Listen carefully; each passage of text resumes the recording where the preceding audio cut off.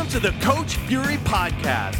This is where fitness and geekdom collide. It's time to live long, be strong, and die mighty. Hey everyone, welcome to episode 39. Today's guest is Thomas Keenan from FFC Park Ridge. Thomas is a personal trainer, an awesome human being, has a lot of cool stuff going on, and this was a super fun conversation. It went kind of all over the place in a wonderful way. I'm very excited for you to listen to Thomas talk. Before we get to that though, let's talk about a few things in the world of Fury. The Fury Crew class crew is growing over in Brooklyn. So if you want to join us for classes at Fury Industries in the Gowanus South Slope area of Brooklyn, New York, head on over to CoachFury.com. You can also find out information there about personal training or online coaching and any of my upcoming courses. Hey, courses. Hey Fury, what courses do you have coming up? I'm glad you asked. July 15th, the HKC one-day kettlebell certification hits MFF Bowery in New York City. There are plans in the works in August for a DVRT 4-hour workshop at Brooklyn Health and Performance. Stay tuned for the date on that. And then DVRT returns to MSC Strength in Weymouth, Mass. Thank you, Tina and Tim, for the DVRT Level 1 and Level 2 certification. So you can sign up for Level 1 and Level 2, or just Level 1, or if you're already certified Level 1 and haven't done Level 2, you can also just sign up for Level 2. So you've got options there. Again, all of this information, visit CoachFury.com. More stuff lining up. Die Mighty Workshop's going to hit in October. Filling out the last half of this year. Very excited about the stuff's coming on. Thanks for everybody for hosting and having us out. Without further ado, though, enough about me. Enough about me. Everyone, Thomas Keenan. Dude, I'm so excited to have you on the show. Thank you for coming on. This will be fun, yeah. Sure. I've been wanting to have you on, and I've been trying to find what's the right time to make it happen. Mm-hmm. And I go through these wrestling binges, right? So we've talked about wrestling a little bit, and I go through these binges. It's like every 2 to 3 years. I don't watch wrestling currently, but every 2 to 3 years I get this itch about ECW wrestling. I was really big into ECW wrestling, Extreme Championship Wrestling. As we all were. Well, I don't know. Was everybody? I guess at a certain point, I definitely was late to it. So I'm not trying to play like any sort of old school. I never got to see them, back at the Elks Lodge or in Philly. Yep. But I got to see a couple of the last shows at the Hammerstein. But I had a tape collection and stuff, and I found myself going through one of my binges of it where I rewatched the DVDs that I have. And now, thanks to YouTube, sometimes I don't even think YouTube has this archive now. I started watching shoot interviews. Listeners, a shoot interview is when a wrestler talks about things real. So it's not part of the storyline. It's not, what do they call it? Kayfabe. It's actually real. And then I'm like, this is the time. It's time to have you on this podcast. How you been, man? Good. I'm working at a gym called the Fitness Formula Club in Park Ridge. So it's a suburb just outside of Chicago. And I'm just doing that. It's been a good time. They opened the club at the end of 2016. So I've been there since we opened. I had some interesting stuff, kind of going with my last professional match that I almost got out of being a trainer. And then I got this opportunity. And now, things are going good, probably better than ever. Well, let's go into this. So I trolled you a little bit, and I saw the picture of FFC. Is that whole building the facility? Yeah, it's a big. Yeah, it's crazy. I think it used to be a used car lot. So we have a turf area where we actually have, I counted yesterday, 6 sleds in it, which I think is kind of crazy for any gym. We have a bunch of lifting platforms. Lots of the cardio equipment, selectorized machines. We got stuff upstairs. There's a spa. There's a pool on indoors for people to do kind of more Olympic style stuff. And then also there's 2 bars in the gym or in the club because that's how things work in Chicago. Wait, booze bars or juice bars? Booze bars. The last 2 gyms I've worked on were last 2 clubs. They like to, trying to be a little more PC. That's not politically incorrect by any means, but they've both had IPA, kind of cute, beer bars. So there's one outdoors in the summer with a pool that kids aren't allowed in, and then kids are allowed in the one inside. So yeah, it's a really cool spot. And again, lots of cool stuff. We're starting to host continuing ed. Like the stick mobility guys are coming in September, I believe. So have you done that program yet? No, that'll be the first time. My buddy Ray Weaver, who's a trainer at the club, I had to like twist his arm really hard to get an Instagram. And then once he got one, it was his favorite. It's now his favorite thing ever. So he got really into their stuff, and like just kind of the way, like we kind of look at things, I think it could be really helpful. And like, obviously with mobility, hence the name, but just the patterning of different or the ways to pattern different movement patterns isometrically, I think could be really valuable. And that's kind of where I'm seeing where I'll fit it into my programs, but then I'll actually do it and maybe we'll go in a completely different direction. I've heard really good things about it, but I haven't been exposed to it too much. I see. Can we chat after? Oh yeah, for sure. After you I've seen a lot of people. I feel like every Kinstretch and like stick mobility guys in New York. So like, it'll be cool to get some people in the Midwest doing it. So I'm looking forward to that. That's awesome. Yeah. I find myself having to be very selective, and I don't mean this in an ego way thing at all. I'm very selective with the continuing ed that I go to, because lately I've been teaching a lot of courses. So my weekends at home I really try to dedicate that to Kim and the kids. For sure. And then, but I still want to go out and teach stuff because I know, or learn stuff. Yep. It's an element that I miss of traveling to go teach. Even if it's in New York, sometimes I find myself hamstrung, and then I go and I do it. I'm like, oh, I miss going to things. Yeah, that's one of the things I talk to young trainers, especially when stuff's in-house, because it will be at our club. I'm like, I've been to a lot of workshops, I've been to a lot of certifications, and there's not many I've gone to and been like, oh, I regret that, like, so I'm like, you always like feel good. But even when you teach stuff, especially with the groups you're involved with, DBRT and RKC, like even though you're instructing, you're probably learning stuff from the other instructors too. So we're always kind of learning, It's so true. And some of the best cues I've ever picked up, I picked up from like attendees, whether I was teaching or if I was an assistant instructor at the time. And sometimes it's just going through, you go through I go through my manuals every time I teach. I study before I go, and I work on my technique before I teach as it comes up. So I always try to stay sharp. And I just taught an RKC 2, which I've only taught 2 of them as a master instructor. I've assisted at a number of them. And in the process of going through my own training, and then even in the process of demoing and talking about some of the drills, I'm like, they're part of my warm-ups again now that haven't been in years. Like, I'm like, oh, people brighter than I really put some quality stuff together. Hey, go figure. Without naming a system or whose workshop it was, have you ever had a workshop that you've gone and you were like, this was not worth my time or my money? Oh, man. Maybe 1 or 2. There was one where a guy was like, I'm not going to critique anything or say anybody's wrong. And then he just started throwing people under the bus, like left and right. And I was like, well, that's the exact opposite of the words you said earlier. And I like, had he just not said those, and there's so much hypocrisy in everything in life. And I'm trying to become more okay with it. And I'm doing a little bit better on staying neutral. And that's just how people communicate. But when I was younger, I was not like that at all. So maybe 1 or 2, but usually I feel like you get something out of everything. Yeah, I can't say that I've been disappointed. I think sometimes there's a diminishing point of return where you're like, as you've been a trainer for a little while, you're like, oh, I already have a grasp on like maybe like 90% of it. The workshop's worth the 10%, but it's not necessarily the same feeling as when like something was like all new.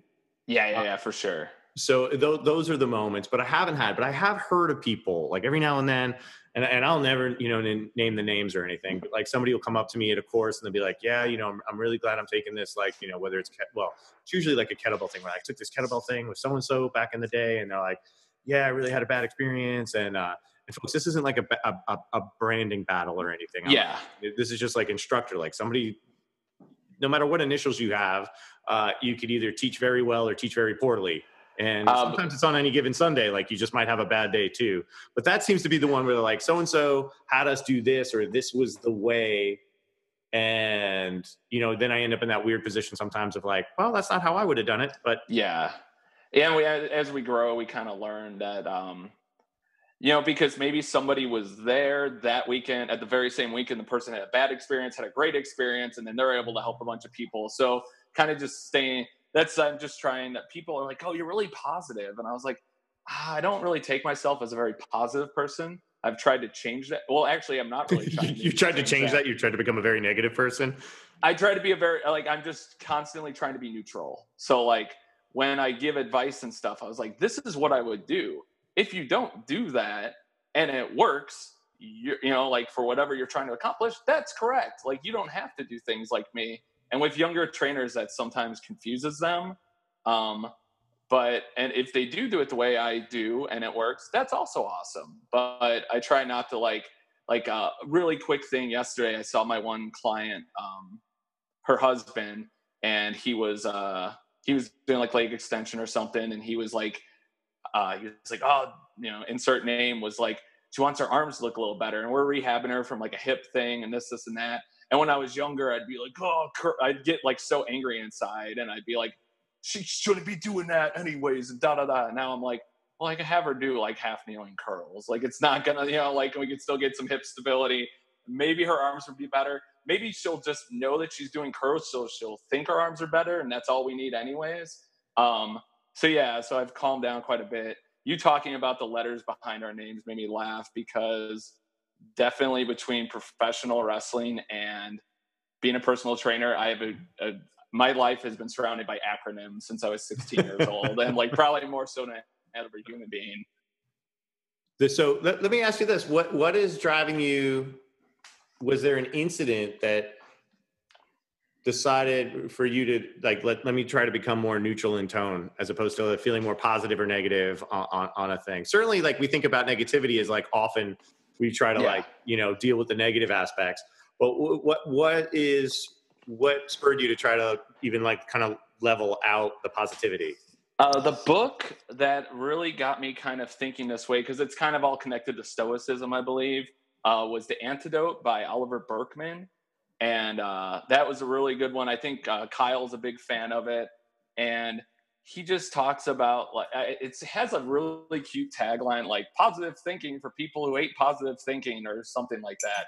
That makes no sense. But there were just a bunch of examples in there like that. For example, like if someone comes to you and they're like, and I talk to trainers about this all the time, just with like goals with like clients, but the one was, if someone comes to you and they're like, I'm going to lose my job, and you say, there's no way that'll happen. Well, now if it does happen, you just made that worse in their minds. So like, it's just like, well, if it does happen, you'll figure it out. Like people get other jobs, you'll figure your life out, figure out those first steps. And then just, that was a problem I think I have, because I overthink a lot. So I would think about that one bad thing that could happen, and I would come up with like 50 steps after that bad thing would happen. And then it wouldn't happen, and I just wasted a bunch of mental energy coming up with these plans and not feeling very good about myself. I don't know how I came about it last year, but The Power of the Subconscious Mind by Joseph Murphy. I don't know why I found that book. I really dug it. He has a lot of books, and it's very much like on affirmations and all that type of stuff, which I didn't really believe in at the time. Now I definitely do. It was helpful. That was just good because I had an interesting childhood, and not very confident person. And then I just figured that's who I am. Or like, I would like, if somebody had like somebody who just everything good happens for them, I'd get angry about that. I could actually even take this back. I had an ex-girlfriend who works at Lincoln Park Zoo, and we were talking, we got coffee to one day, and I was like, how'd you get that? She's like, oh, I just was drunk one night and decided I wanted to work at the zoo. And I was like, how do you do that as a human being? I want to do a lot of things, but that doesn't mean any of them are going to happen, but that's my mindset towards things. So I just started kind of reprogramming my subconscious mind, I think. And that book by Joseph Murphy, and then it kept popping up in other books, similar strategies. So all his books are pretty similar. I've read like 4 or 5 of them. They're about 100 pages. So it's like a quick read and kind of like a good refresher. He talks a lot about God, which I'm cool with. Some people might not be, but even if you think of it as some type of like universal consciousness rather than just like a religious thing, it might be helpful. Then I read The Psychology of Training by Brian Tracy, and that was a recommendation from a guy named Conrad Thompson, who has a really good wrestling podcast called Something to Wrestle with Bruce Pritchard. It's really popular. Yeah, you would love it because it's like the last episode was like 3 hours on the British Bulldog. I just finished listening to Big Show Q&A on Stone Cold's podcast today. Yeah. Dog. So, I just watched a video of Big Show punching Edge in the face, and I was like, yeah, that makes all the sense in the world. A 500-pound guy's finishing move is just punching people in the face. It took him like 15, 20 years to figure it out, but that was the perfect move for him to do. Well, going back to what you were talking about, I know for myself, one of the big things that I think hit me, I guess finding fitness was part one, and I guess, well, becoming a dad was probably part one. Okay. Finding fitness was part two, and then MFF was definitely part three. Oh, yeah. I run negative, and I realize it. Like, my baseline is, I think I'm a pretty caring person. I'm a pretty sensitive person, but I'd easily be one of those, like, all people suck kind of people, unless you're for sure. Circle. Like, I definitely run, Coach Fury. I tend to run hot. I still think you're the most warm. I talked to Mark. I'm like, how is he Coach Fury? He's the nicest guy on earth, but everyone tells me that you got to, and nobody's really seen when I've had a flare up when it hits, but it's also very Bruce Banner of you. I will admit that, yeah, I'm angry all the time, which is less and less true, actually. And that's largely thanks to MFF. But, I can run really deep inside my own head. I can feel, appreciate all my failures and fears as opposed to like the things I've actually accomplished. And I'm not quote unquote healed at the moment, but like I'm so much of a better balanced being right now. But like, that's where I would go. It's like somebody and I were talking about using like, have I ever tripped, on acid or something? I'm like, hell fucking no, because I know like the moment I swallow, I am going to like freak myself out because I do what you do. I will go 50 stages down. Like skateboarding for a long time, I lost the joy of it because I was like, okay, well, if I do this, I could fall and hurt myself this way, and this way, and then I won't be able to teach this, and this, as opposed to just like living my life. Like, it was a weird thing that I've had to come to terms with.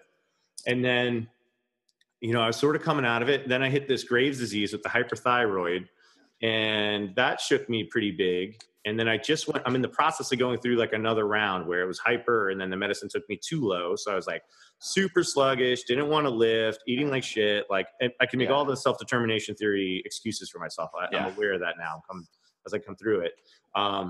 Side note, the trending picture of Jet Li looking like an ancient old man thanks to hyperthyroidism is not making me feel good about my hyperthyroidism. I just saw that on Facebook and I didn't click on it. So spoiler alert. I can't tell if it's true, if it's a real pic or not. Apparently it is, but Jet Li's like in his 50s and he looks like a very old man, and they're saying that it's largely due to his hyperthyroid. Now, nobody's told me that was going to be a side effect. I don't know if I have the same type of hyperthyroid, but that was a little one where I'm like, you've also been on way less expendable missions, so you don't have that stress all built up either. So that helps.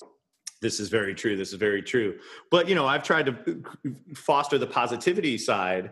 And then in addition to doing that, for me, I had to actually make that real. Like, I had to like try to justify like that this, allow myself to be like, this is who I am now, as opposed to just trying to be Mr. Positive. Like, there's just that wall, and it hit. And then, but it's been interesting to reevaluate like my time away from the clubhouse, from MFF. I found it a little easier to slip into the dark side.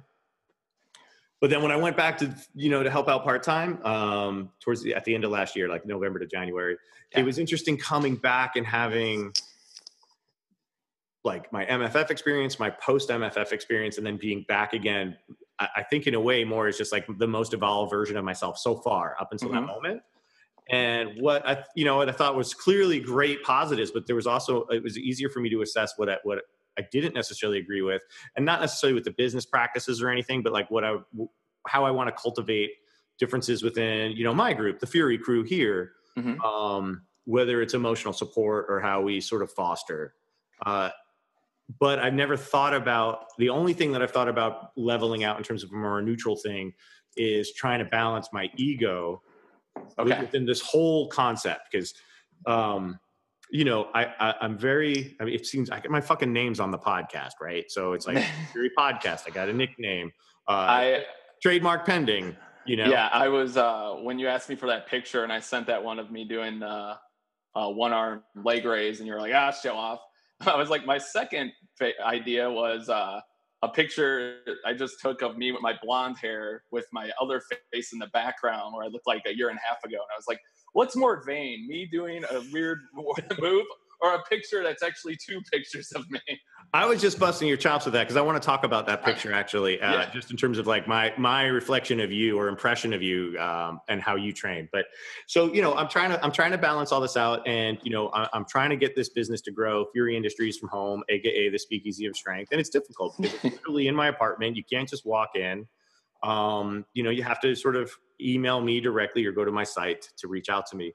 And trying to leverage in, you know, I'm not looking to compete with the gym down the street, right? Like, someone freaked out. There's a big CrossFit that's going to open up. I don't know when. At the end of last year, they said it was going to open up like the beginning of this year, and it's still not open. But it's going to be a big spot, and it's literally 2 blocks away. And people are like, "You freaking out?" I'm like, "No, because I don't want a CrossFit. I don't want a big CrossFit crowd. I want 30 to 50 Fury Crew members." And, you know, the things that made me feel a little alienated, or the things that, or maybe probably what made me fit in so well at MFF, is like, if you can pick a favorite Whedon show, if you can, you know, talk about ECW wrestling, if you can talk about, you know, 80s, 90s punk rock, you know, like real punk rock. Misfits, that's where we're going. You're going to feel good here, right? And those are the people I want. Yeah. But in trying to draw that tribe outside of the people that are referring over, it's weird because it's like, I just posted something yesterday where I leveraged one of my titles, you know, like, come and learn from the only master RKC in New York. Now that's a fact, and I should be proud of it. But I also sound like a douche when I list my titles off. Yeah. So the one book that I listened to, and it's on YouTube, it's called Reality Transurfing. It's by a Russian physicist named, I believe, Vadim Zeland. It's on as an audio book for free, and there's ads, so I think that's how he's getting paid. It's not on iTunes or anything, but they talk a lot about like how our thoughts materialize our realities, and we just have to be in tune with them. But one of the big things, and I have examples of this in my life, they talk about is excess potential, where we make things almost too important.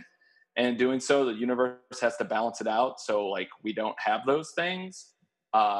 So I've thought about different times where I've had like crushes on girls, and I'm like, oh, if I only have this girl, like life will be this and that and that. And it's like, in reality, we would probably just be two human beings who would have fun. She wouldn't change me. I would be the same Thomas. She would be the same insert name. But like, you make these things up, and like, they've never, like, whenever I've had like a real crush, like we've never gone on dates. Like, there's been some weird, but then with 3 or 4 of them, like 3 years later, we'll see each other for a while. And it's like, well, they probably thought I was attractive then, but whatever I put out towards them made them too important to my life. And then it had to be balanced out a certain way. I think it's the same way when like, you're like, oh, I need money. And you're kind of reminding yourself you don't have it. So true. Yeah. So and I was thinking about just like with your business and people comparing it to like a CrossFit, like to you, like, I always talk with like the young trainers at the gym. I'm like, if you get a new 2-day-a-week client, that's 8 more sessions a month. That's a lot, you know, like, and so it's like, if you're at 40 and you want to be at, you know, like, you're thinking like, I need 44 new sessions. It's like, you need like 5 or 6 people, and maybe they'll come over the next month or 2. But if they don't, you're still making like a good amount of money, you know? I think people get too freaked out and think they have to move further than they have to a lot. When it's like, how many members at a CrossFit gym compared to like, you're like, if I had 50, that would be like your end goal, you know, like that would be like, you'd be like, oh, we're fucking crushing it. Completely. Oh, can I swear? Yes, you can totally swear. Okay. Hey, everybody. We've been recording and I haven't introduced Thomas Keenan, everybody. Welcome to the show, brother. Hey, yeah, we're doing good. This is fun. It's true too. The other thing is like, and lately in Brooklyn, and especially in my area, so I'm in Gowanus, South Slope, and in Park Slope. A gym that I started at, and that was trying to build a program in almost rented space from closed. My friend Brian's gym closed. Another friend sort of floating around, and so I'm in an area where a lot of stuff's shutting down, and everyone's like, blaming, Blink and Crunch and all that stuff. And to a degree, yeah. I mean, it's like when you underprice stuff and you have a business model that can actually take a hit, right? Some of these businesses are okay to run in a negative because as a collective, they're still in the overall positive, right? Just having ownership of this space is worth slight loss.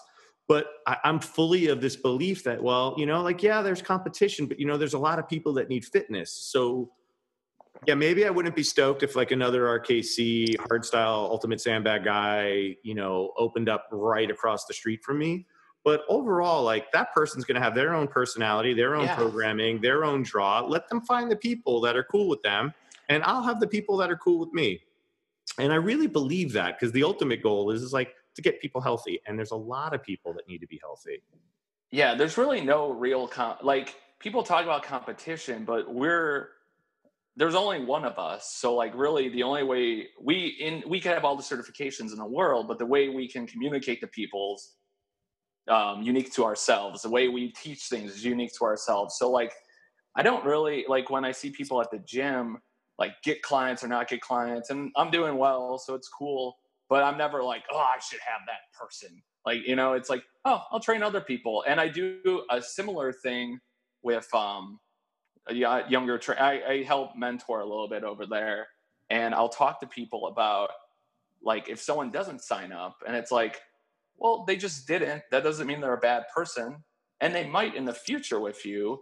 But if you put that like negative energy towards something that's already done, it's not going to help you with the next person you meet with. Just so be true. Like, I had one lady, and it's like we met last year, and with the membership, I think they're changing it. But people got 4 or even 5 like complimentary sessions, which is awesome because like I can do an entire assessment day one day, and then like it's not just like here's an hour now this, So I had this one lady, and we did like her complimentary sessions. We did like 3 in February, and then she disappeared for a while. And her husband trains with my friend, and he's really nice. And then she did 2 more in May, and then she disappeared. And I was like, I think I know she likes me. I know she likes what we're doing. I'm like, I can't be angry about this. And I got promoted in the fall, and I wrote her a thing like, hey, if you want to buy training at this price, like you can do it till this date. And she was just like, oh, congratulations, and nothing else. And I was like, I know I could, I was like, she's still very nice. I still like her. And then finally in January, I wrote her, I was like, hey, Susan, would you be interested in doing this? And she was like, absolutely.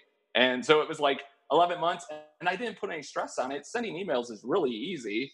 So like every like 3 or 4 months, just like this place in particular, compared to a lot of the gyms I've worked at, is like, got me more thinking, okay, like I have these like leads, quote unquote, and it's like that just because they didn't buy training 8 weeks after we met or after they joined the club doesn't mean they won't in the future. So I've kept a good mindset. Like when people don't want to train at a time, like not like writing them off or being like, oh, well, they're going to this and this, and they're going to get hurt, which is like the shittiest thing you could say about anybody. Most people don't wish that on humans, so that's good. But, it's funny though when people are like, they'll be back to me when they're hurt. You know what I mean? Like when someone goes and travels off, I hate that fucking shit. Man, it like, and I feel one thing that gets me very similar, but like I remember Paul George broke his leg in a basketball game. I think it was the Olympics, but it might have been just like the World Championship. And I saw this guy like tweet like, well, it'll be better for the Bulls next year then. And I was like, you have never played, like, go fuck yourself. Like, you have never played sports or like known what it's like, like, and with wrestling, a lot of it's like, we're trying not to hurt each other for the most part, but make it look like we are, and we still get hurt. But like for somebody to just, I don't know, like celebrating like pain, I don't see the point of. Even with like fighters in UFC, they're not trying to kill the other guy. They just want to win. When they win, they stop. It's over. There's no like, obviously it's an aggressive sport, and there has to be kind of an interesting instinct, and there has to be, but like they're not trying to like any other guy's career. So yeah, I think if we all just focused on the positives and what we offer versus what someone else offers, you know, and how we're better than, I mean, you know, it's, you know, I went through Business for Unicorns, their startup boot camp thing, and just this idea of benefits as opposed to features. Like everyone can list off the fucking features, but what's the real benefit? You know, how is it actually going to help the person? And I think we all have that capacity, but it's really easy to get, you know, jealous. I will openly admit sometimes that I'm like, how am I not fucking busier? Yeah. And I agree with you where, you know, what you start to think about, like, so if I go on a negative thing or I start to really question the business a little bit, you know, I'm like, I feel like I'm putting that out there. And then I switch that frame of mind when I'm like, no, like this is the service, like, right. Like this is what I can provide. This is fucking special. So it's not just like you're in my apartment.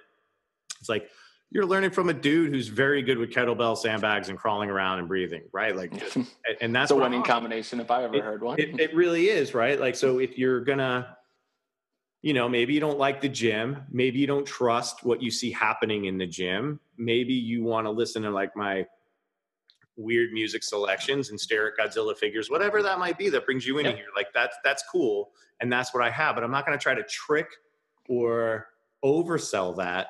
Yeah. Why you shouldn't be somewhere else. Does that make sense? Yeah, for sure. Hey, let's backtrack a second.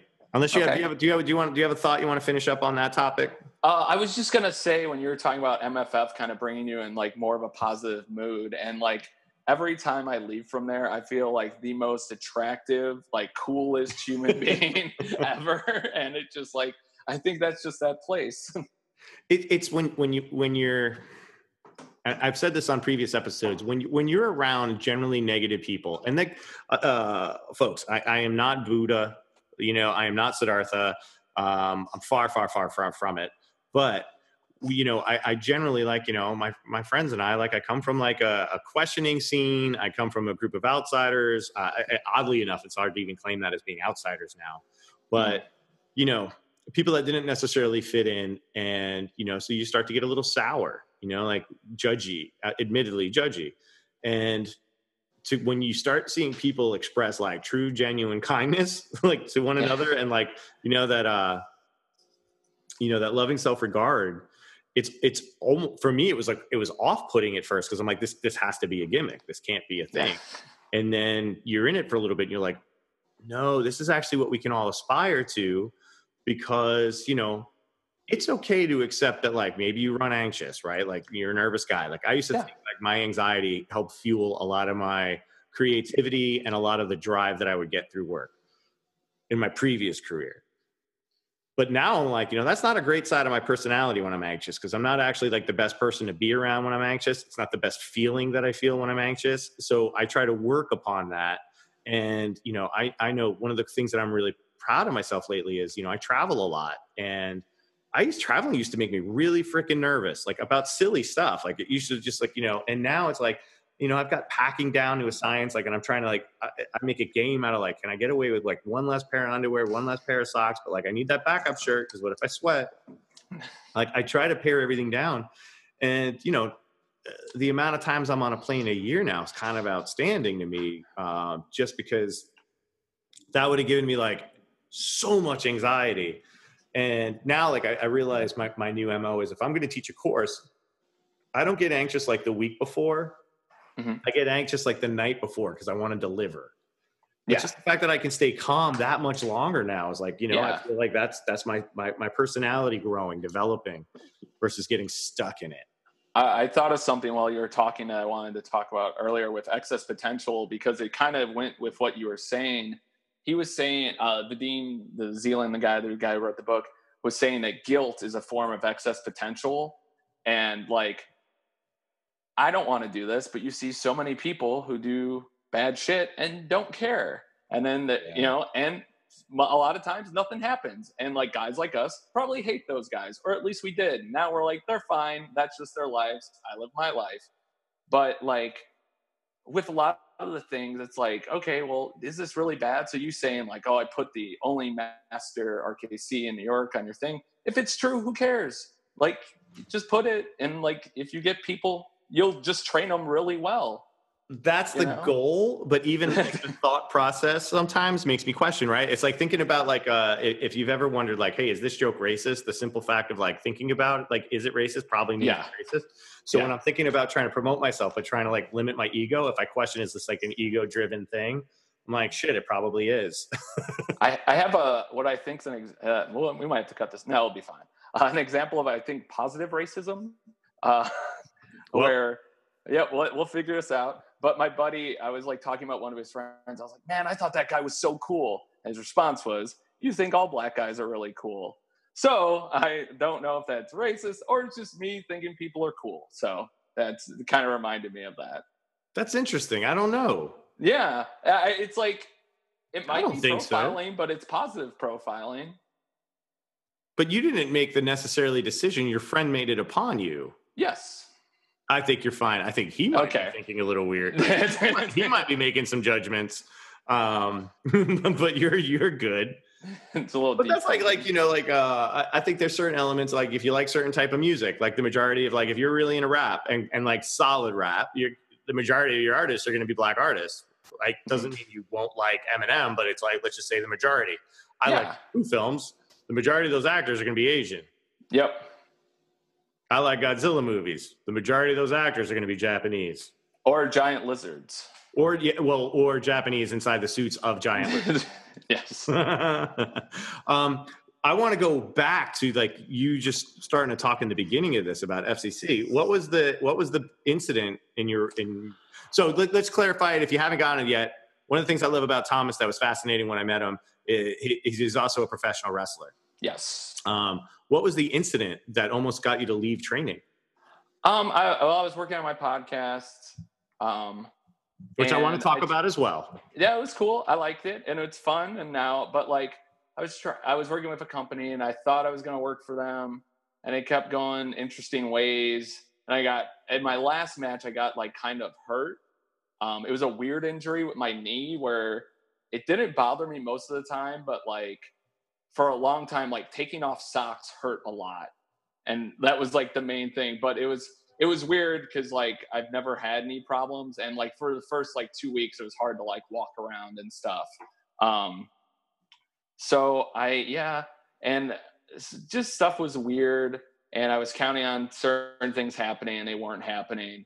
And then I kind of I started looking into becoming a flight attendant because I figured then I could still travel and see people for my podcast and potentially just interview people in different cities like every weekend. I thought that could be a cool thing. Or even if I like launched a new one with like, hey, I'm a flight attendant, I like fitness, and now this. And then I was outside of a Starbucks. It's right down the street in Park Ridge. And I saw my buddy, Mike Bertoni, who used to work at the Export with me in the South Loop. And I like all of my jobs now in consideration, so I have nothing bad to say about any companies. But Mike, it was weird because Mike is like the most South Side like dude on earth, and to see him in like a Northwest suburb, nonetheless, I was like, yeah, you see, I have really bad like face blindness when I see people I don't know, and it like you see somebody in an airport and you're like, you shouldn't be here. Outside of the gym, it's tough. Yeah. It's really tough when somebody's like actually, especially when it's clients or people that take and they're in like human clothes, street clothes, and you're like, yeah. So his wife recommended to me that there was an FFC opening up like around the corner, and I looked it up, and it wasn't listed yet because it didn't open for another 6 weeks. But I ended up contacting HR, and I had talked to them before, and there was a weird incident. Just like weird communication stuff. So I just like kind of let that pass. And I emailed the head of HR and she's like, hey, we're having a job fair tomorrow at this place in Park Ridge. And I was like, okay, might as well go. So I put on like a fancy shirt that my hoodie then just like left fuzzies all over. And, and I was ready to interview with this lady who was the head of HR. And I was like, okay, she's not a trainer, so I'll talk this way to her and it'll be all right. And then I walked in and Sarah Ashadin, who's, I think that's how you say her last name, my manager, she was there, and she's a Strong First instructor. And she's been at the Dome a couple times. You've probably seen her before. And she walked in and we had gone to a couple education things together. A Mark Chang workshop comes to mind. And she was like, oh. And then like, I was like, oh, well, I know like she's into like kind of the stuff I'm into. And we talked and it was awesome. And then, yeah, she decided to bring me on, and it's close. Now I live a block away from the gym. But at the time I was at my parents', which is probably like a 10-minute bus ride, which is really easy also. That's awesome. So yeah. And then it was fun to like, I'd always like, when I worked at gyms, it seemed like they had just opened, and like whatever the rush of just opening that happens with like training had ended. So this time I was like, I'll be there when we start. The thing that was interesting about this gym, there's no other box gyms in the area. There's just like a lot of boutique stuff. So it was interesting to kind of get people to understand kind of how training worked. So they'd be like, oh, this was great. Can I do this every other 2 weeks? And it's like, well, you can. I don't know, like it'd probably be better if you did it this way, but like then you're also thinking like, well, I need any clients. So it was like an interesting thing, but now we're doing really good business. And for like all the trainers going forward, and that was kind of my thing. I'm like, we just need to set this up and educate the community. And then it's set for the next, however long this gym's around. So yeah, that's how I got there. Oh, that's awesome. Let's talk about wrestling for a little bit. Okay. So how old were you when you decided this is something I want to pursue? So we were backyard. Well, it's not backyard. We were basement wrestling in our basement at high school. I went to Prosser Career Academy in Chicago, and there's Saturday detention. So we would wrestle in front of the kids that had Saturday detention. It was really interesting and weird. We would I was obviously the overthinking in me. I would be like, oh, we got to book this, and this. And I've never really talked about my backyard wrestling. This is fun. We gotta, cause it's kind of like, now it's cool, but before it was like, you don't talk about that. But I would like book the shows, and I was super into it. And I wrote like 6 months worth of storylines. We did 4 shows. So that was very useful. But somehow my friend became a Triple Crown champion after our first show. Like he won all the belts. He wasn't supposed to, but somehow he did. And so we did that for a couple weeks. Then I was trying to think, because I was thinking about this last night. I don't know, like there's like a tall kid, and you don't know if he's actually tall when you're a grown up, but at the time he was tall. Like, yeah, I've met a bunch of like guys who are really tall when they're in 5th grade, and now we're the same height. And I was like, oh, that's weird. You're like a tall guy. But I think this guy was at least 6'5". So he powerbombed the guy, and the guy put his arm down to brace his fall. And you're not supposed to do that. So he broke his arm. So we couldn't backyard wrestle anymore. So I looked into some schools around Chicago, and I found one that was in Stone Park, Illinois, which is near River Grove, I believe. And it's not really a place like anyone should go. Maybe it's good now. It's not really a place. It's a feeling. It's not where a 112-pound, white as milk 16-year-old should go to like hang out in a garage and learn how to fall from a bunch of 30-year-old men. But that's exactly what I did. So I found the guy who ran it was named Sonny Rogers. He was I wouldn't say he was a jobber for the AWA, because he won the television title at one point, but he had like a lifeguard like gimmick. I met him. My mom met him. She liked him. I got signed up. I trained there. I was 16 at the time in the state of Illinois. I couldn't wrestle in Illinois, and there's like, you could kind of at that age only wrestle for like your home promotion. My first thing I ever did was a battle royal, and I came out like I was lost. I was a lost student looking for the library, and everybody hit the ring, and I got chopped like 40 times, because that's like your rite of passage of sorts. So my chest was like hamburger meat. And then, and then a couple more months passed by, and then the state commission actually dropped in Illinois. So I think I had my first match when I was like a little right before I turned 17. Oh, wow. And I remember people being like, he looks like a little kid. And at the time I was like, not a little kid, I'm a wrestler. And now I would be like, you're 120 pounds and like you're wearing a wife beater. Like, what are you doing? Like, you know, like, but that's what you're supposed to be at 7. Like, I just looked like a 17-year-old kid. Very, very different, but similar. Like when guys come into the NBA at 19 and people are like, oh, he's skinny and this, and this. And it's like, yeah, but when that guy's 25, he's going to be a monster. Like, that's how 19-year-olds are supposed to look, you know? So it's funny how people, it's easy for people. And I think even more so now with the whole millennial bashing that happens, where you forget that like those 17-year-olds when they're 25, if they've been spending almost, 8 years mastering what they're doing, like, holy shit, at 25, people are great.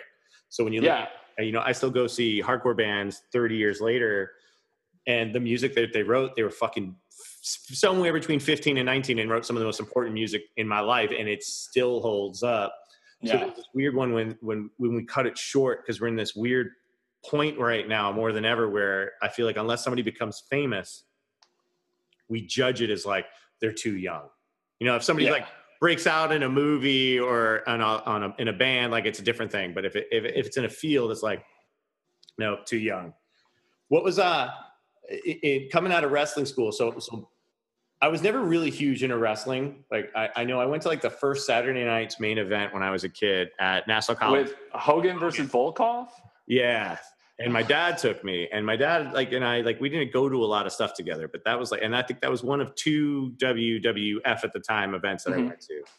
And then somewhere in the mid 90s, I was kind of like unemployed doing production assistant work and some script reading work.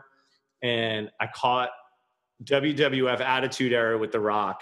He was doing like cutting a promo, and I'm like, I'm just going to watch this.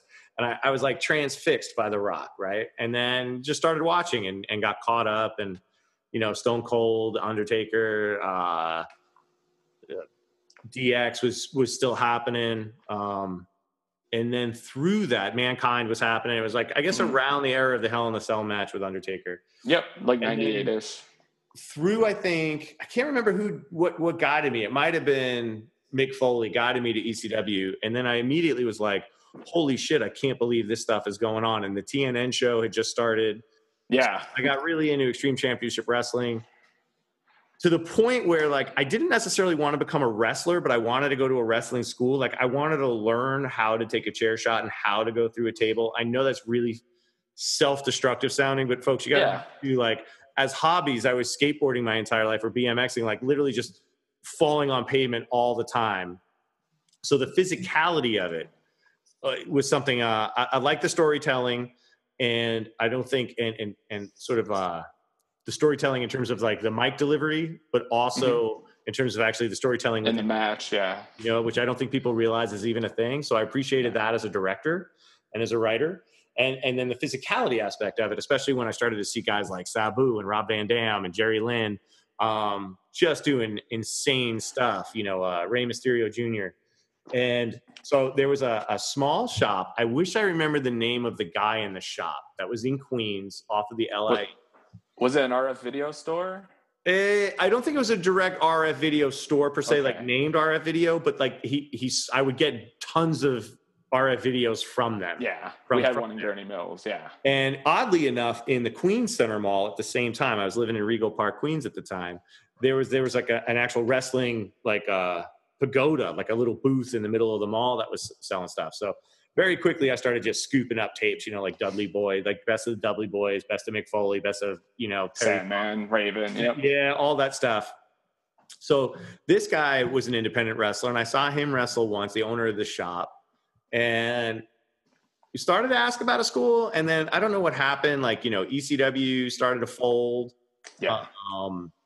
And then they were, I fell out of it for a little bit. And then the whole, like, it came back in the Invasion angle for a little bit, and One Night Stand. And then once they did that horrible ECW relaunch, I couldn't fucking stomach it. When they had like the zombie come out and the goth Dracula guy, I fell out of it. But like I said, every now and then, it's like it just pops up and I start watching all of this shit. What was the era of wrestling that really got you into it? And then in terms of like your actual jump into performing in front of people more often, like what kind of time frame are we talking about? Like what kind of vibe? My earliest memory in life is Honky Tonk Man hitting Jake Roberts with a guitar and breaking his neck on the snake pit. Like that's the first thing I remember. Yeah. So that Do you mind me asking, how old are you? I'm 33 now. So that was before I was less than 2 when that happened. I was going to say, because like I was in elementary school. Like I'd say I was Yeah. probably in middle school at that time, because Yeah. I'm much older than you. That's the first thing I remember, period. So Wow. I never, like, a lot of people, even wrestlers, have like a time period where they stopped watching wrestling. I never stopped watching it. You know, like I feel like there's like comic books, cartoons, and I don't read too many comic book, or I have, you know, but like I still watch cartoons. I still watch wrestling. Like I like my, you know, not to be like, try to sound like it's cool to be a nerd now, but like definitely a fucking nerd. And Yeah. It's interesting how we can talk about how it's all changed now too. It's kind of like you're a nerd if you like something that not everyone universally likes. Just a side note, right? So we're living in an era. This is blowing my mind, right? We're living in an era within a 4-week period. We've had Avengers: Infinity War, Deadpool 2, and Solo opens. At the time that we're recording this, Solo opens tomorrow night. Massive movies in 1 month. And again, I've rallied against the bitching and moaning and you know, thieving of our childhood that people are calling about. This is the most amazing time to be a nerd, to be a geek. If you were going through school now, you'd probably be able to get laid a lot easier now. Everyone kind of knows what you're talking about. That wasn't the thing back then. But the level of quality and money, whether you like the movies or not, you can't. They're not just flippantly making them. I mean, DC we can talk about, but like total side note, because we actually had Thomas had me on his podcast. We actually did a comic book movie. Yeah, it was fun. Just side note, we're going to go back into that being a geek thing and keeping it real thing that you never stop watching. But I had to take a moment to be like, I can't believe that we get to see, especially right now, all 3 of those things happening. Jurassic Park's around the corner. I mean, holy shit, you know? Anyway. Another, because I've just been thinking about the summer that Josh Brolin's having, which is ridiculous. Did you ever see a movie called Sicario? Oh, yeah. Yeah, the sequel comes out next month too. So like, oh no shit, owning this summer, yeah.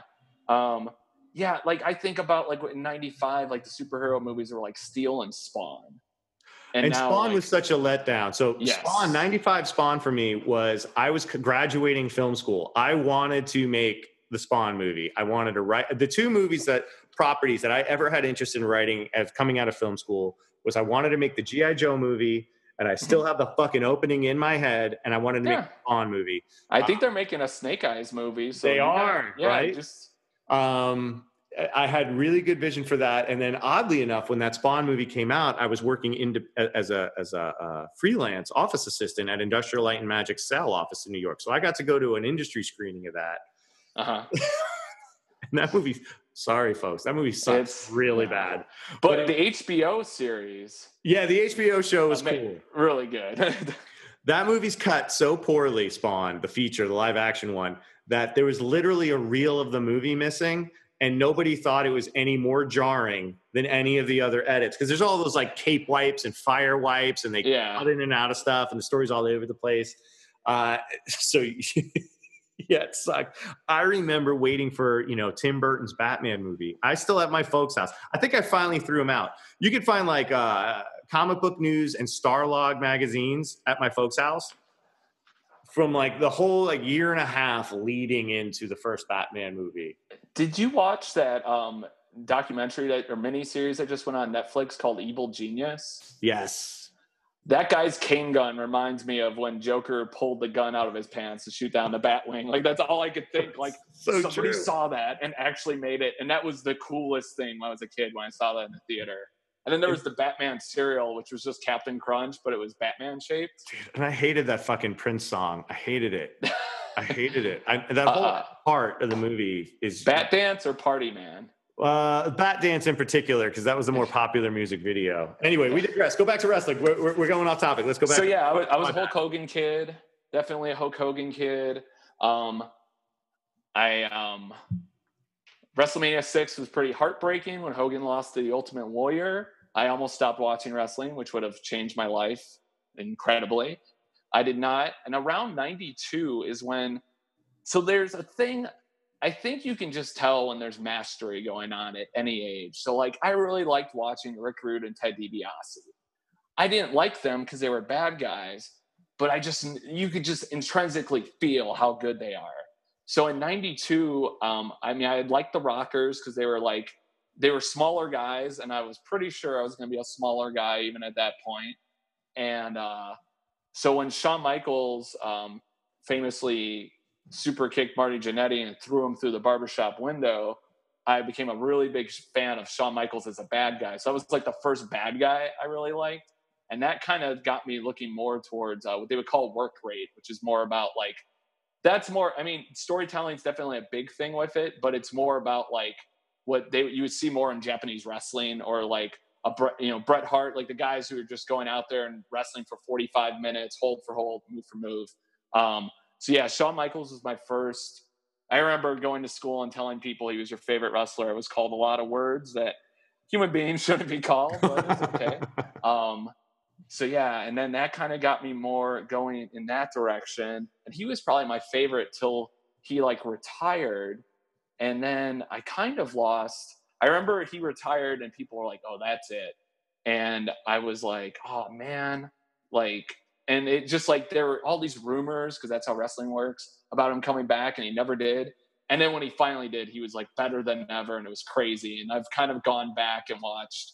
We didn't have cable for a while I was wrestling. So like I've gone back and watched his matches now from then, and he's a master. He's probably my favorite wrestler ever. He's a lot of people's favorite wrestler ever. He's the reason I could do kip ups really well, just because I want to be like Shawn Michaels. So yeah, and then seeing the rise of the cruiserweights in WCW in like '96. So like Rey Mysterio, Dean Malenko, Eddie Guerrero. I was a really big Chris Benoit fan, even in '92. He did the Dragon Suplex. Really fucking cool move, especially when you're like 8. Who else were some guys? They had all the luchadors come over: Juventud Guerrera, Psychosis, Ciclope. Like Chris Jericho had his heel run in '98, which is some of the best. I mean, he's amazing. He's still like at like cross promoting and just being like, he's doing some of his best work now, and that's 20 years later. And he has a band, and he's on game shows, and he does this and that. He's got and a good podcast too. I'm subscribed to his podcast. Yep. And like, he's wrestling in Japan. He's just really good at keeping his options open. Like, he was at the Royal Rumble, and then he's wrestling for New Japan, and like, that's not usually a thing, but he's making it a thing, which is awesome. And then like probably like 2001, 2000, I bought some tapes from the RF video stand in Gurnee of TWA, which was Shawn Michaels' promotion with his students. And he had 2 students in particular, the American Dragon and Spanky, which went on to be Brian Danielson, who's like one of the biggest wrestlers in the world, and Brian Kendrick, who's been employed by the WWE multiple times, another really good wrestler. And those guys were like, they were like younger, because like Rey Mysterio was really young. He's still, I don't even know if he's 40 yet. Wow.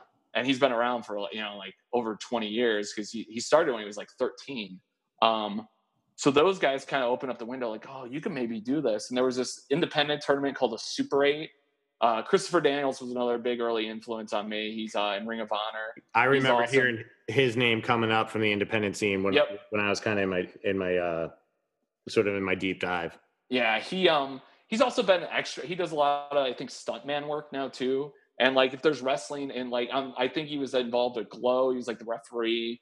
So he's been in a lot of stuff. He's great. And I mean, he's got to be in his mid 40s, and he still like goes out there and does like double jump moonsaults and like all these crazy things he was doing 20 years ago.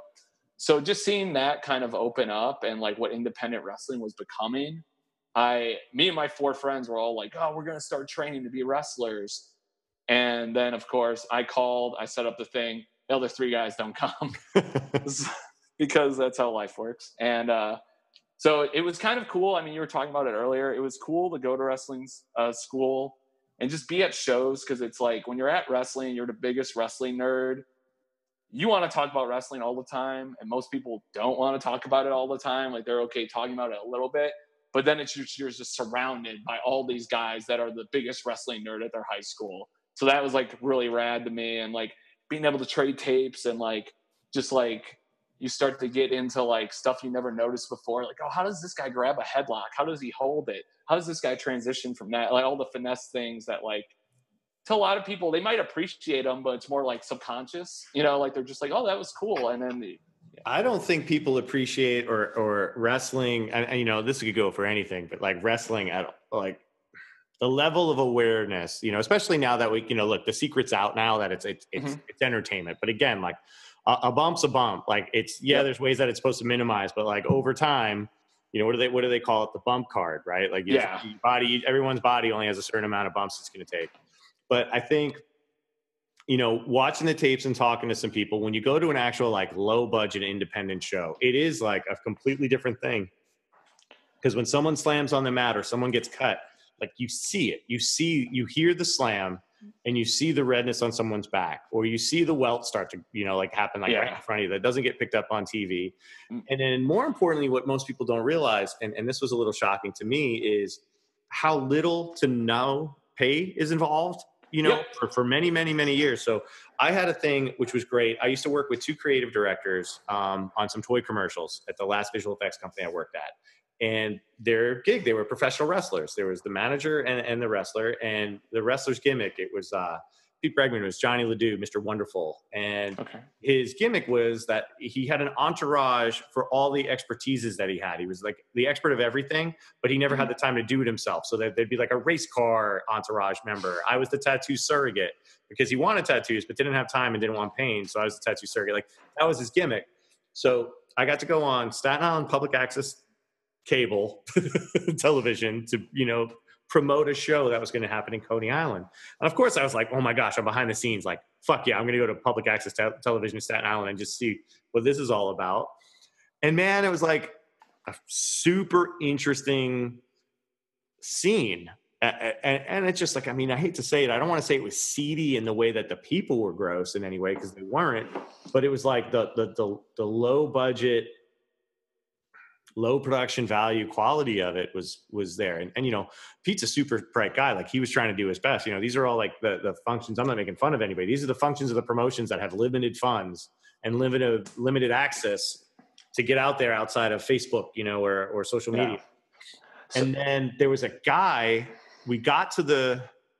there was a guy who came down. I'm trying to remember the actual order, but it's really important. But they were like, "Hey, are you going to be at this thing in Coney Island?" He's like, "I don't know. I don't know if I can, you know, get on the train. I don't know if I can afford the train." And we're talking about like a PATH train, you know, like $5 to $10 round trip. So here's this kid, not sure if he's going to be able to get to and from Jersey, basically, to Coney Island and back. Yet is going to openly, willingly, you know, risk life and limb, because this is also at the time where, like, you know, there's a lot of high flying stuff that happens now. Risk life and limb. And I don't think people realize that, like, how committed folks are, how little the chance of return is, and how dangerous it is.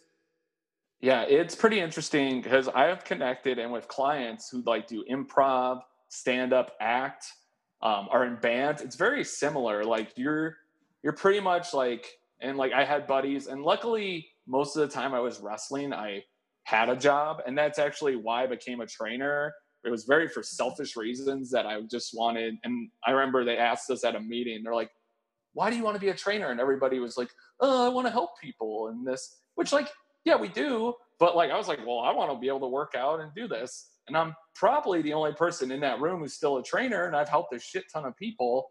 But it was just like, I was like, why should we lie about this? Like most people want to be trainers because they like lifting weights, and you know, like it's a cool environment. And so like, I've connected, like most of our weekends would start. My 2 buddies from Iowa would come, usually stay at my house like Thursday night. We'd drive to Michigan, Ohio, insert any Midwestern state for one night. We'd sleep on floors. We'd come back, or we'd drive back to my room at that time was just my bed and then like 5 beds on the floor. So like we would pack like 15 people down there, and it'd just be like, all right, you know, you got a spot on the floor, you get a pillow, you know, like there were good blankets that people would call, and there was seniority and stuff. but that was just, that's how I spent my like early 20s and late teens. And it was normal to me. I think it's with what my life is now, it's weird that was normal, but it was just like, oh yeah, that's what we do. We just, oh, they have a couch. That's cool. And like, I like maybe split my head open at night, so I get to use the couch. So that's good. Yeah, it was pretty crazy. But I feel like in any type of performing art, there's that investment in yourself. And a lot of stuff I see now, I mean, a couple of my buddies have, made it really big, but even like some of the dudes who like at different points I knew, and like people would like be like, oh, that guy's no good, or this and that. And now they're like top guys. And it's just like, you just don't quit. Like, you're going to get better if you keep doing it. If you stop, it's like growing a following. If you stop, you'll never grow a following. If you keep going, you might, So it's like you've already invested, and I've quit. I've taken sabbaticals twice. And it's like, but it's like, if I just stuck around, like things would be totally better. I also feel like my overthinking destroyed most of the things that I wasn't. Now, if I do wrestle again, I'll be like, if I have fun, the crowd will have fun. So I'm just going to go have fun. And then I think everybody will have fun, rather than being like, this match has to be this, and this. And if this guy does this and and just overthinking which it's helped me where guys have like slipped on something. And I was like, oh, I knew he was going to slip on something, so I'll just do this and then like cover it up like pretty seamlessly. But like me thinking like that is just energy. Or it's like, oh, I can just have fun and everything will be cool. So I think when we make things too precious, we fuck it up. Like, you can have your heart in it, but like whether it's training, whether it's wrestling, whether it's comedy, whether it's acting, when it's too precious or we feel we need it too much, I feel like it pushes it away. It keeps it at distance versus like, let's just like enjoy the thing, because then we can be in it as opposed to trying to attain it. I'm thinking of moving to LA next year, and I have a couple ideas on ways I want to make money while I'm there. Training obviously being one of them. Hand jobs being two. 2, 3, 4, 5.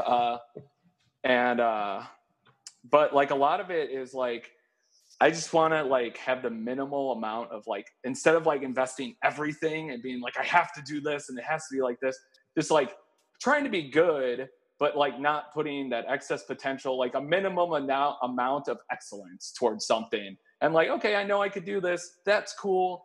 And if I'm making, like, if I have 3 jobs like that and they're all doing fine, I'll be fine. And then if like the other 2 are doing fine, training will probably be better because there's no pressure on it to like be good, I feel like that's just like how things have balanced out in my life so far. I think that's a really good way to go about it. I know, like when I quit my previous gig to become a coach, I knew like, I think I can make an okay living training, and it's still in flux.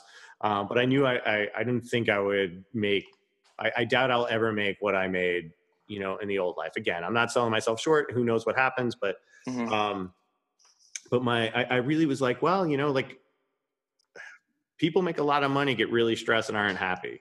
Yeah. And they have all the quote unquote checklist, big ticket items that life is supposed to provide us. And I get caught sometimes because, I wish, trainer life could be, I wish it was a little more consistent in terms of income so that, I could really properly save and,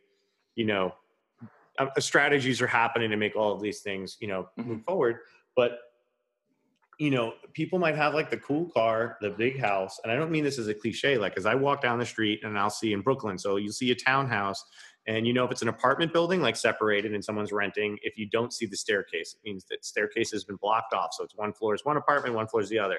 But if you look through the window and you see the staircase, you're like, shit, they own the building usually. And I'm like, I want to own a building, but like a building here might be like $2 to $5 million. I'm like, that's not going to happen. And I get pissed, but then I'm like, you know what? Like, I remember when I had a lot of money to like buy an apartment. And I was fucking miserable and I didn't even know it. I had joy in the apartment, but I didn't have joy in the daily life outside of the apartment. And I think that's tricky. And what you were saying also brought up, I don't know if I haven't finished watching the Gary Shandling, the Zen Diaries. Oh, it's great. But I've listened to a couple of podcasts with him when he talks about it. And for those that aren't aware, Gary Shandling, we know him as a comedian in the TV show, but he really did a bunch of self-practice to try to fully remove himself from what he was doing to just allow himself to be what he was doing. Yep. And that sounds so like, hippy dippy in a way, but it's like really when we get out of our ways, I think good things happen. And I find that that's like happens to me a lot. I think too much about it. I get in my own way. Time passes just trying to process these thoughts as opposed to like, oh, I could have done it.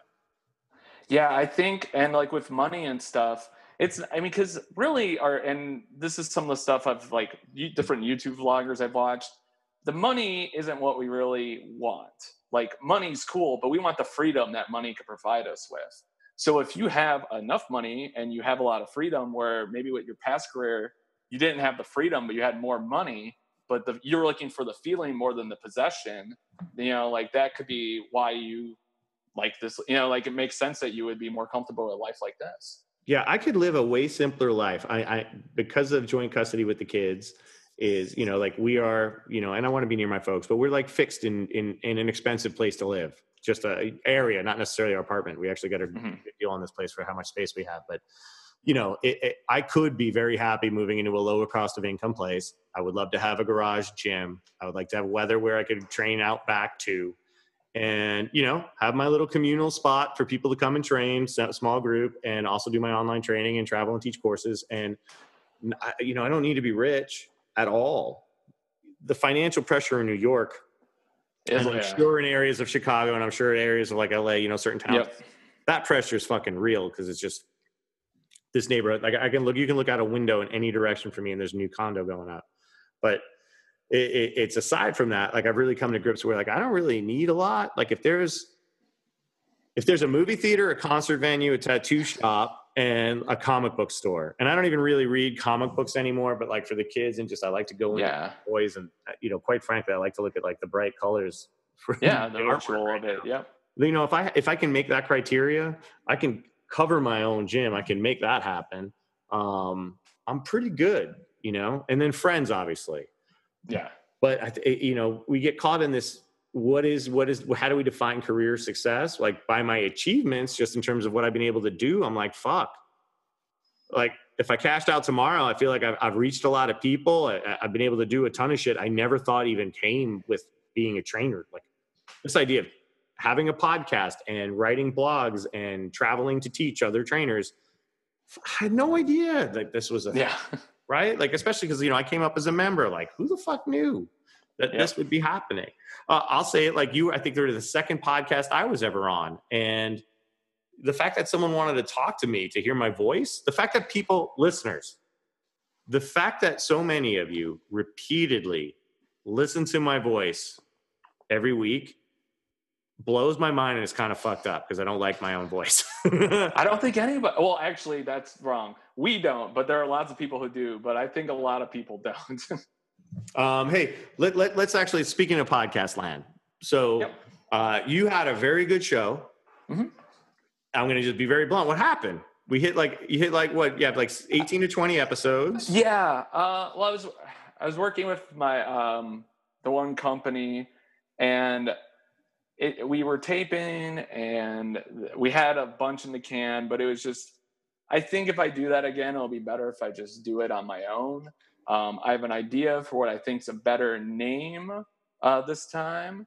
That's one of the things. And I kind of want to pigeonhole, or I don't want to make it just fitness people.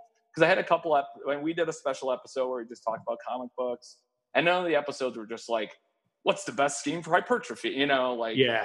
But I really like doing it. I have a lot of friends who are, pro wrestlers, and like I have like friends, and now I have clients that are like improv actors. So I kind of like want to make it more about like health, but in the whole general scope of things. So that could be a thing. I might wait till I get to LA. But yeah, that was a very LA thing to say. It could be a thing. I might wait till I'm in LA. Yeah. Tell the listeners what the name of the show was. The Fitness Medium Podcast, and I think it's still on iTunes because I think one of my coworkers just downloaded some of them. It's still there. I looked it up, and folks, check it out. Like Thomas is, it was a great show. I'm going to openly admit, I don't like listening to a lot of fitness podcasts. They can tend to be repetitive, and they can tend to feel very self-important. And I think sometimes this show might verge on that a little bit, but hopefully not. But similar to you, like I didn't want this just to become a fitness podcast. I wanted it to be like, wherever Fury culture is, we hit that. And I caught myself becoming too fitnessy. Hence, we just had a Godzilla focused episode, and an Avengers focused episode. Yeah. And Andrea Delizia and I are going to do, when Jersey Shore wraps up, we're going to have a Jersey Shore that's good. wrap up episode. But so let's talk about this because a lot of my friends are starting fitness podcasts, and again, the Strength Faction guys are responsible, Todd Bumgarner in particular, for this one actually finally happening. Awesome. And I know I picked your brain about gear and stuff when you were chatting with me. So when you set this up, did you have like a corporate sponsor or a producer? No, my buddy was just helping me, and we did have a producer who is actually in New York, and he did some editing stuff I didn't care for, but now that I go back and look at it, it's just like with wrestling. It's just like what fitness could have been, but then I fixed it. I just put too much shit on it. Like I could have just had fun. I really liked talking to people. I could have relaxed, and I was like, oh, we have to do this. And like, this one has to go out this day. And like weird. And like, now I see so much with that, like kind of reality transurfing. Like the day my buddy tweeted out our NBA episode, Twitter like went down. So like, there was just like weird stuff to like make things not happen. So I would say just like be cool, just do what you got to do. I would say it would be good to take pressure off, have a bunch in the can before you start. I think we've taped about 10. We also taped one with my buddy who's a big wrestler for WWE, but then it wasn't cleared. So there are just so many weird things that had I like just been chill or like put a better energy out, and this could be totally wrong, but maybe they would have worked out a little bit better. But yeah, a couple tips I would say: have some in the can. You could, if you need a producer, you could probably, if you don't have a friend that could do it, you could find one on Fiverr. You could also find cover art. We had good cover art. My ex-roommate, who's a pro wrestler, he wrestles as Zema Ion. He's a Impact Wrestling Tag Champion right now. He just did that a couple days ago. At least it aired a few days ago. It happened like 2 months ago. Also, when you launch, if you kind of can launch like 3 episodes that first week, because they don't totally know how the iTunes algorithm works, but it's just like if people download all 3, then that's 3 downloads compared to 1. Putting up a preview episode might be good too, because then in your feeds online. So you can have one that's just like a 5-minute thing. And you don't even have to promote it, but just so you know, like now when we put stuff and it's approved by iTunes. Yeah. Those are kind of the little things that I think would be helpful. And just like have fun and don't overthink everything in the world like I do. Yeah, it's interesting. So I started this after, I've been literally thinking about it almost a year and a half, like what I wanted. I had an idea. I'm like, I have a lot of cool friends that, both that are somewhat names in the field and I think should be names in the field. And I had my mission statement. Like I want to talk about whatever we normally talk about, basically like after a cert or after a class, like just hanging out. Take down any artifice of brands and philosophies, sort of corporate initial identity, and like just be ourselves and talk about what we normally would talk about. Because I think sometimes people, not that I'm any sort of celebrity in any way, but sometimes when like you lead a course and then you go out for lunch or dinner or drinks after, there's this like expectation that you're somehow going to be different. And I think to some degree, I am going to say, I think the old RKC perpetrated that a little bit. Like all the leadership would sit at a leadership table, and if you made a joke, there might be a threat of a workout the next day versus just like fucking hanging out, talking like we're talking. Like, yeah, that shit used to happen. And so that was the original goal. But I kind of like once this blog and folks, I can't share it. You had to be a part of Strength Faction if they put it out one day. But if you're looking for help, don't flood me. But I can give you some basic advice. And I would also really take what Thomas said to heart. The thing that I would say if somebody's thinking about doing a podcast is this. There's 2 ways. So I've actually like been researching now. So this was just like super, like I have a headset that I got from when I was on the Superhuman Strength show. Ray Talani, thank you, Ray, was like had very detailed in his podcast. Was like, I listened to that. Thank you. First podcast I was ever on. it was like, I suggest you getting this headset because the sound quality is going to be better. Yada. So once I figured out how to do it, like I didn't look at overall quality. I knew I had some mixing capabilities. I knew from my background, I had some idea, but I'm like, I just need to do this and stop putting it off. Right. And I've learned a lot. And then like the artwork that I got came very naturally. Like when Glenn Urbieta reached out to me about doing the Godzilla art. Oh my gosh, so many ideas for your Godzilla picture. I can't wait to hit him up on this one. And then just, thanks. I did the preview thing as a test just to put the word out. I didn't even think about iTunes at first. I just put it up on SoundCloud. But now I'm researching, so I'm thinking about, I've heard that SoundCloud might not be the best host for podcasts. So I'm looking to maybe potentially move this over. I finally, as I've said, I set up a Patreon account. I was a patron for the Fitcast for a long time. Mm-hmm. And I was saying hey, if anybody wants to donate to the show, I'd like to invest some money in gear. But aside from my hosting fees, I'm like, I can't afford to put more into the show to create free content because I want to just create the content, right? So instead of me doing another kettlebell swing video every week, folks, you get to listen to cool people talk with me. Finally, I got a nice new microphone, right? I got the Blue Yeti. I'm learning more about this stuff. I've got my production. It's funny. I went back. I submitted a sample from Fisher, and I look at how my GarageBand files. I've gotten so much better and experienced mixing and putting the pieces in together. It's great. But folks, just there's two schools of thought. You can invest $1,000 in the gear, and try to produce it, really polish show out the gate. But if you find that as an excuse, just fucking start making podcasts because you're going to get better. When I think about how I present myself now, at least I think I come across a lot better, a lot more natural in guiding these conversations. So those are the two things that I would say. But look into who your host is. Look into who might have a more connect to get onto. iTunes, folks, is a pretty easy get. You have to they're pretty good. Spotify is has a very weird barrier system. Google Play is fine. Stitcher was no problem. Stitcher, yeah, that was the first one we were on. Yeah, so I started on SoundCloud, but then I've heard that in terms of promotion and algorithms, some are better than others. Yeah. I would say just and I've seen this meme 3 times this week, so obviously I'm supposed to see it, but it's about how Coca-Cola only sold 25 bottles the first year. So just start, you'll get better, more people will listen. It doesn't have to be perfect at first. It's probably going to take people a while. So I had Charlie Weingroff on my podcast. And I thought we had a really good conversation. We talked a lot about wrestling. He talked about Papa Shango. It was awesome. and we talked about wrestling for 20 minutes. And then we got into fitness and this and that. And my buddy Todd, because I just got so hey, everybody, can you help? Can you listen to this? Rather than let it organically happen. And my buddy Todd, 4 or 5 months after it aired or we put it up, he's like, yo, that was my favorite interview I've ever heard him have. And it was this is still helpful. It doesn't matter that they didn't listen to it that week.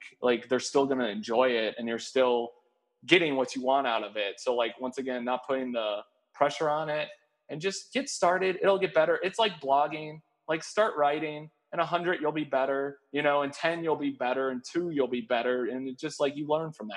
And I'm definitely going to have to get some tips on how to actually edit because I was a prima donna before and didn't have to do that. So I'll have to help me out with I can help simplify the elements, my intro, my button, my outro, all that stuff now is pre-mixed items that I've gotten better at GarageBand. Cool. And I'll say this, folks, you will get better. And the flip side of this is I didn't make a podcast because I wanted to make money doing a podcast. I have to admit, this podcast has become a surprisingly rewarding, fun thing that I look forward to. And it's actually I probably actually think about this more than I think about my own training throughout the course of the week. Cause it's the fact that Thomas and I, we haven't gotten to hang out in a really long time. We used to run into each other a lot more often. Yeah. It's great to hang out together now. We're seeing each other on a video conference, but it's also cool that we get to share this. Yeah. And with the people that I've had on the podcast that I've either known or not known, gotten to know better here. Now, would I like to be able to make money so I can do less of something else? Yes. But none of the great podcast hosts, so for me, it's Chris Hardwick or Joe Rogan are two of the tops for me, right? Yeah, Marin. Yeah, I just started getting into Marin, actually. Yeah. Neil Brennan was on there this week. I need to check that out. He's a really interesting guy. I've got him on my phone. I haven't listened to it yet. I just got done with the Josh Brolin one, which was awesome. Oh, I didn't check that. I have that on my phone. It's really good. It made me an even bigger fan of Josh Brolin. But like, Chris Hardwick will say, they didn't make any money for 5 or 6 years. Yeah. And so if you're really thinking about just selling to instant sponsorship or instant advertisers, like you have to have a following. And this show, as I have joked about it many, many times, I get about 128 more listens than I thought I would every episode. Right. Yeah. So I hit 180 to 200 and something, but it is overtime because when I share that an episode's out, say I get an average of, if we look at social media, say I get an average of anywhere from 5 to 30 likes that an episode's out.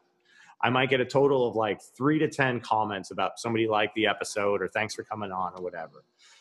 But when I look at my actual analytics, my stats, there's almost 700 listens a week, So that means it's finding an episode and then someone's going back to the beginning, probably cherry picking who they want to hear and then going back and filling up the gaps. So the first, the current episode, when I did the Godzilla only episode with Brian, where it was just we were just literally an episode of talking Godzilla.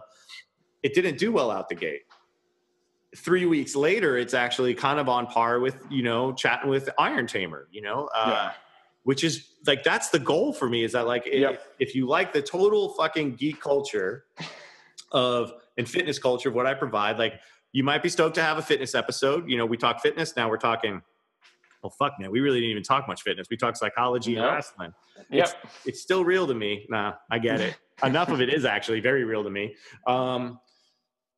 So keep at it, folks. But if you think this is going to be online training or another make money quick gig, it's just not worth your time. Because what Thomas said was important last time. If you get one new client twice a week, that's a lot of money a month. A podcast ain't necessarily going to bring you that quick cash. You got to want to do it and feel like you want to talk to people. Because I think we've probably all heard podcasts where you're I don't know why anybody wants to be on this thing right now, other than to say hey, I have a podcast. Yeah. Folks, check out all the episodes of the Fitness Median, though. It's a solid show, and I look forward to it coming back. It'll be something different, but it'll be good. Well, 2.0. Yeah. Right. Let's talk about one last thing. This is a fucking long one. Are you good for time? Yeah, I'm great. I'm working out around 2. I'm booked 4, 5, 6, 7, 8 tonight. So it's the perfect day for us to do this. Sweet. So let's just get this. We'll hop onto this last thing. Cause I mentioned, I wanted to talk to you about your picture of your one arm hanging L sit, right? I get the sense from your training and what I've always appreciated from you. And you can tell me hey, Fury, that's a completely fucking wrong impression of what I do. Is you really do look not just from the strength standpoint, you look at the movement quality standpoint. It reminds me a bit about, Chimpy, Josh Chimpy Halbert, when he would post his videos of, not just about check out how heavy my press is, how heavy my getup is, how heavy my deadlift is, but really just trying to have ownership of movement.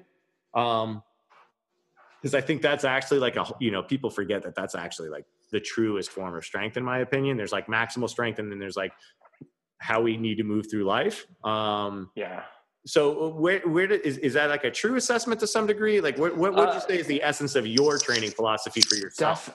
That definitely is true. I just feel there's so many misconceptions of things that typically make people feel bad, regarding weights and different things, how much weight you lift and stuff like that. And one of my things I always talk to my clients is to me, someone who's strong can pick up a 2.5 pound dumbbell and beat the shit out of themselves because they control everything so much. I think a lot of it comes from wrestling because we had to be so crisp and we had, so a lot of the stuff I do, I have a really good resting squat, and that's also connected to people are always when I'm at certs, I just sit like that. You really do. I've noticed that shit because I can't hang like that. It's something I try to work towards. So that's from, I was a scared human being my whole life. And I would sit like that all the time because I didn't want people to notice me. So the first 20 years of my life, 30 years of my life, that was wow. That's just me trying to stay out of sight. And now it's oh, that's awesome. So it's from kind of hating myself for like 30 years. I got this cool side effect. And then and then I've just always kind of, it's just interesting to me. And I always try to figure out different, now like tempos and all this stuff. And I've always thought like different type of gymnastic things were really cool. And I'm not like, people see me do stuff and they'll be like, oh, you should be a gymnast, or you should be a American Ninja Warrior. And I used to always say like, no, those people are like really fucking strong, because I don't want to make myself out to be like those guys. And then people kind of look at you like you're a dick because you're just telling them they're wrong. So now my thing is just like, yeah, I should be, like, but I just like to, with everything, I just like, I want to make sure I'm feeling the right things as I do it. And there's a lot of like, just that's one of the reasons I really like the Ultimate Sandbag, is just the amount of creativity we can have in these things. And like, I don't care if it's like, this is the protocol, like what people think is what you're supposed to do with a movement. Like, I'm just going to do whatever has me feels the things I'm trying to feel the most, or my clients to feel those things, so I can accomplish what either I'm trying to accomplish or they're trying to accomplish. The weird something I've thrown in recently, and I've been thinking about it as like easy hypertrophy, kind of like easy strength. Every day I go on a seated chest press and do 3 sets of 20, and I do 3 sets of 20 on rows, and then I do 3 sets of 15 on bicep curls. And like, I haven't done that in like years, and I'm like, and it's just like automatic. And I know some people will be like, oh, you this weight and this and this and this, and it's literally because I read Michael B. Jordan did that in his Black Panther workout. And I was like, I've been doing the other stuff for a while. I'm just going to do this, but I'm going to treat it as like a supplemental, just like, I'll get this done. And like me 10 years ago would have been like, oh, that's useless, or this and that. And it's like, no, if the goal is for your chest to look better, it might be a really good exercise. People really lose sight that some of those old things, and I know I've probably come across as, the old 6-day-a-week split. That's what I used to do without knowing that it was bodybuilding, but it was bodybuilding as opposed to strength training, because there is a difference. But that, like, if you're training for aesthetics, like, that is a way to go. Now, is it long term the best necessarily for the joints and whatnot? Yeah, is it joint friendly? Probably not. Is it okay for a month? Most likely. Yeah. So part of me's, right now I train from home all the time, but I have a frozen membership at the local Harbor Fitness down 2 blocks away down the street. And I'm like, part of me wants to go back on some sort of just a real simple old school split. Because I don't use barbells, not hardly at all actually anymore. Yeah. Because I train from home. It's mostly kettlebells, sandbags, body weight. And, when you sit in the gym and you watch people especially, it tends to be more dudes, train this is going to sound douchey, and folks, I don't want to do, but when they train in what we would consider an uneducated progressive fitness way, and you look at them and you see that they're actually seeing results. Now, I don't know how well they feel. It's like finding that middle line, right? Like it's like, sometimes it's going to be fine to play around with that. So yeah, like when it's also the same when you see a celebrity training, you're like, oh, they should never do that. I'm like, well, you know what? That trainer's getting paid a shitload of money, and clearly that person is visualizing the results. One of the things that like, this kind of goes with what you just said, and this is where I think it goes too far, is like hearing stuff like, oh, I tore my rotator cuff benching. And it's like, you don't fucking have to bench press. Like, you don't have to. Like when it gets to that standpoint, and it's like, all right, like I did whatever to my back deadlifting, and it's like, well, you could rack pull. Like I've been playing with different variations, like single leg deadlift rack pulls, Jefferson deadlift style rack pulls. I don't know if I ever want to pull from the floor again, and that could change tomorrow. But like right now, I'm like, oh, let's see what kind of cute shit I could do like this. Yeah, and it's just like what people. And then, I mean, there's the other side where people are like, oh, that's not functional. And it's like, well, is anything really functional? Yeah, it's one of the things I definitely picked up from MFF. I mean, and you do it like inherently, like we were doing it at making modifications at 5 points, wherever I've taught as well. It's like, we lose sight that like a deadlift is a hinge, but a hinge doesn't have to be a deadlift. Yes. So, and I know in my foundations class, it's station based.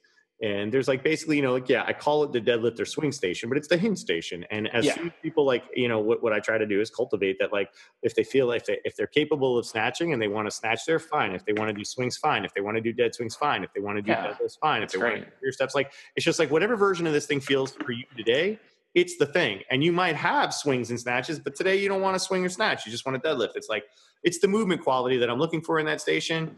That is going to be, your posterior lower body quadrant. You're good to go. And then here's your squat station. Same thing, like where it's not just one or two, up or down. It's like, I want everybody to realize, all right, cool. Now I might have a purpose in some of the classes where I want to be more specific, but again, like taking into how they're feeling that day, like fucking like the fact that they're moving. We get, again, preciousness, right? We get so precious about our program and like, that's not cool, or that's not enough, or that's not the impact. It's like, well, you know what? Like they're going to experience impact if they keep coming back. Yeah. I have a client and I have him trap bar deadlift, and he's in his 60s and he never deadlifted before, and he trap bars and it's good. He could do like 1.5 times his body weight. He's doing good. He feels his hamstrings, all the good things. And he's like, well, when am I going to work up to the barbell? And I was like, well, do you really care about that? And he was like, no, not really, but he just like thinks he should. And like, to me, I look at it the standpoint of like, if we are thinking like function, like, which who fucking cares? But like if you picked up like a laundry basket, like you pick up a conventional deadlift with a barbell, it would flip over. Like nothing, you can't pick anything up like that except for that implement. But a trap bar, you could pick up a couch, you could pick up a box, it's like, So it's like, why don't we just do this? And you feel good and you're stronger in your upper bend and you're doing better at golf, which is all he really wants for some reason. So, but we're doing that. So that's good. But like not being like, oh, you have to do it with this thing, because that's the thing we have to do it with. So many people at the, like, and this is one of the only things I've kind of noticed at a box gym that I think could be kind of bad, or bad's a shitty word, but could be hazardous potentially. That was me trying to say bad in a fancy way. But like that people think the walk off the street squat variation is a back squat. And it's like, no, that's really fucking hard. I've never had a client do that and they've been fine and they've gotten strong and they have good squats, or like that the only single leg exercise you do is grab 2 heavy dumbbells and do walking lunges and kind of fall side to side. Well, and you're really sore because you don't know how to use your abs, hamstring, or, like any of those things that help you stabilize yourself. So, but things will get better and they'll just keep getting better. And again, like, if somebody wants to back squat, I'm with you on that. We've had discussions about that at MFF where we had an in-service where I'm forgetting the cats' names, but they were like, this is our squat, this is where we start. And I just think if someone wants to power lift, like, right, like literally like that's what they want to do. Okay, I could teach you a back squat.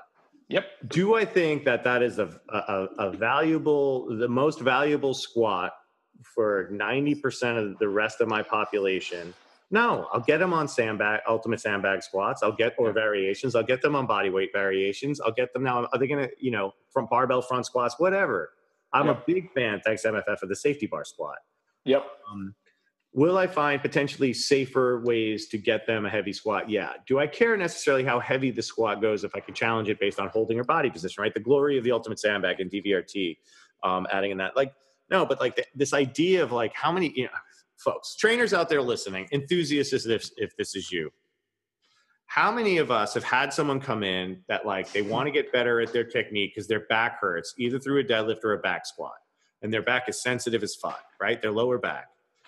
Now, some of that's breathing and stuff, and some of that is like, quite frankly, there's a moment where it's technique, like obviously there's technique driven in it, but most of the time it's because it's the wrong exercise on the person and they're pushing too hard. And it's really hard to change that mindset. I had somebody that, just the back wanted to get up and get sore for everything. And his, rate of perceived exertion of 7 was probably actually pinning like 9.5 to hit. Yeah. And that's where it's like, if I can choose an exercise selection, a version that even if he's thinking of that high, puts him in a more advantageous position where it's not going to put the strain on his back. Like, fuck yeah. Like make your job as a coach easier, make your job, if you're the enthusiast, easier. Stop trying to just deal with back pain through better technique, right? Like maybe switch the exercise for a while, get stronger at another aspect. I don't know. We get so focused. It's like, we all know if you go to a PT because your knee hurts, we have to look at all their stuff. Yeah. It's not just the spot of pain on the knee. And I think we think about that on the lift. Like, I must just be doing one thing wrong because my lower back's on the squat. Like, we can find other ways to make people stronger. And yet we tend to still get caught up on that. So yes, I holy, that was a fun. Yeah. We get caught up. I have a client who, a similar thing. She was like, she went to South by Southwest because she's like a badass. And that was like 2 weeks. And then she did some other stuff. And we'd ended up not training for like 5 weeks. And she's like, oh, my knee really hurts. And this, and that. And she's like, I could barely walk and da-da-da. And I was like, let's come, just do a warm up. Let's see how things are going. And like, not that I did anything sensational, but I'm like, I'm pretty sure she just needs to like exercise. Like after and like I had her push the sled, and like, you know, do some glute bridges, do some like lateral thingies, very scientific. And she's like, oh, my knee like it feels good now. And like, who knows what, I'm not saying I'm a master, like we know this, but I was like, yeah, these are the things. Like I wasn't going to like squat her that day or have her even stick to a box, but I was like, let's just see if moving and doing something helps. If it does, we'll do more of that. If it doesn't, we won't. And that's one of the things with the new clients I've gotten. I'm like, I'm going to have you do these exercises. If you think it's like you don't feel it where I think you should, or anything like that, like, you know, like more like warm up techniques, or if something hurts, don't do it. Like, I don't care. I'll come up with something else. Yesterday, I had a guy, he's recovering from a spinal fusion and he's still in PT. And he went there intently not wanting to like me. And like, he was just he just did not want to like me at all. And like, we talked and he was like, hey, if this happens, I'm going to stop. And I was like, okay, good. Like, you should stop if that hurts. Like, I'm like, I know. I was like, what exercises did you do? And he's like, oh, this. And I was like, so this? And I'd get on the ground and just do it. He's like, yeah. And I was like, in this? And I was like, okay. And then we did a couple things. And like, I thought of something, tandem stance is like kind of like a heel toe stance that some PTs use with like older people, like narrow that base of support. So I had him do a version of that where he was kind of like letting go and like of a wall in front of him, like a pillar. So he kind of did that. And then he did that like 20 times, and Ned would hold the pose and he could hold it a lot longer because he's kind of working up towards it. You know this. And he was like, his mind was blown. I was like, well, I could be creative in a way that's not like, it's not just like, do a burpee and, you know, like this crazy thing, you know, and add, you know, jump on this. It's like, no, we could be really creative and get a really good stimulus from doing just the things people need to do.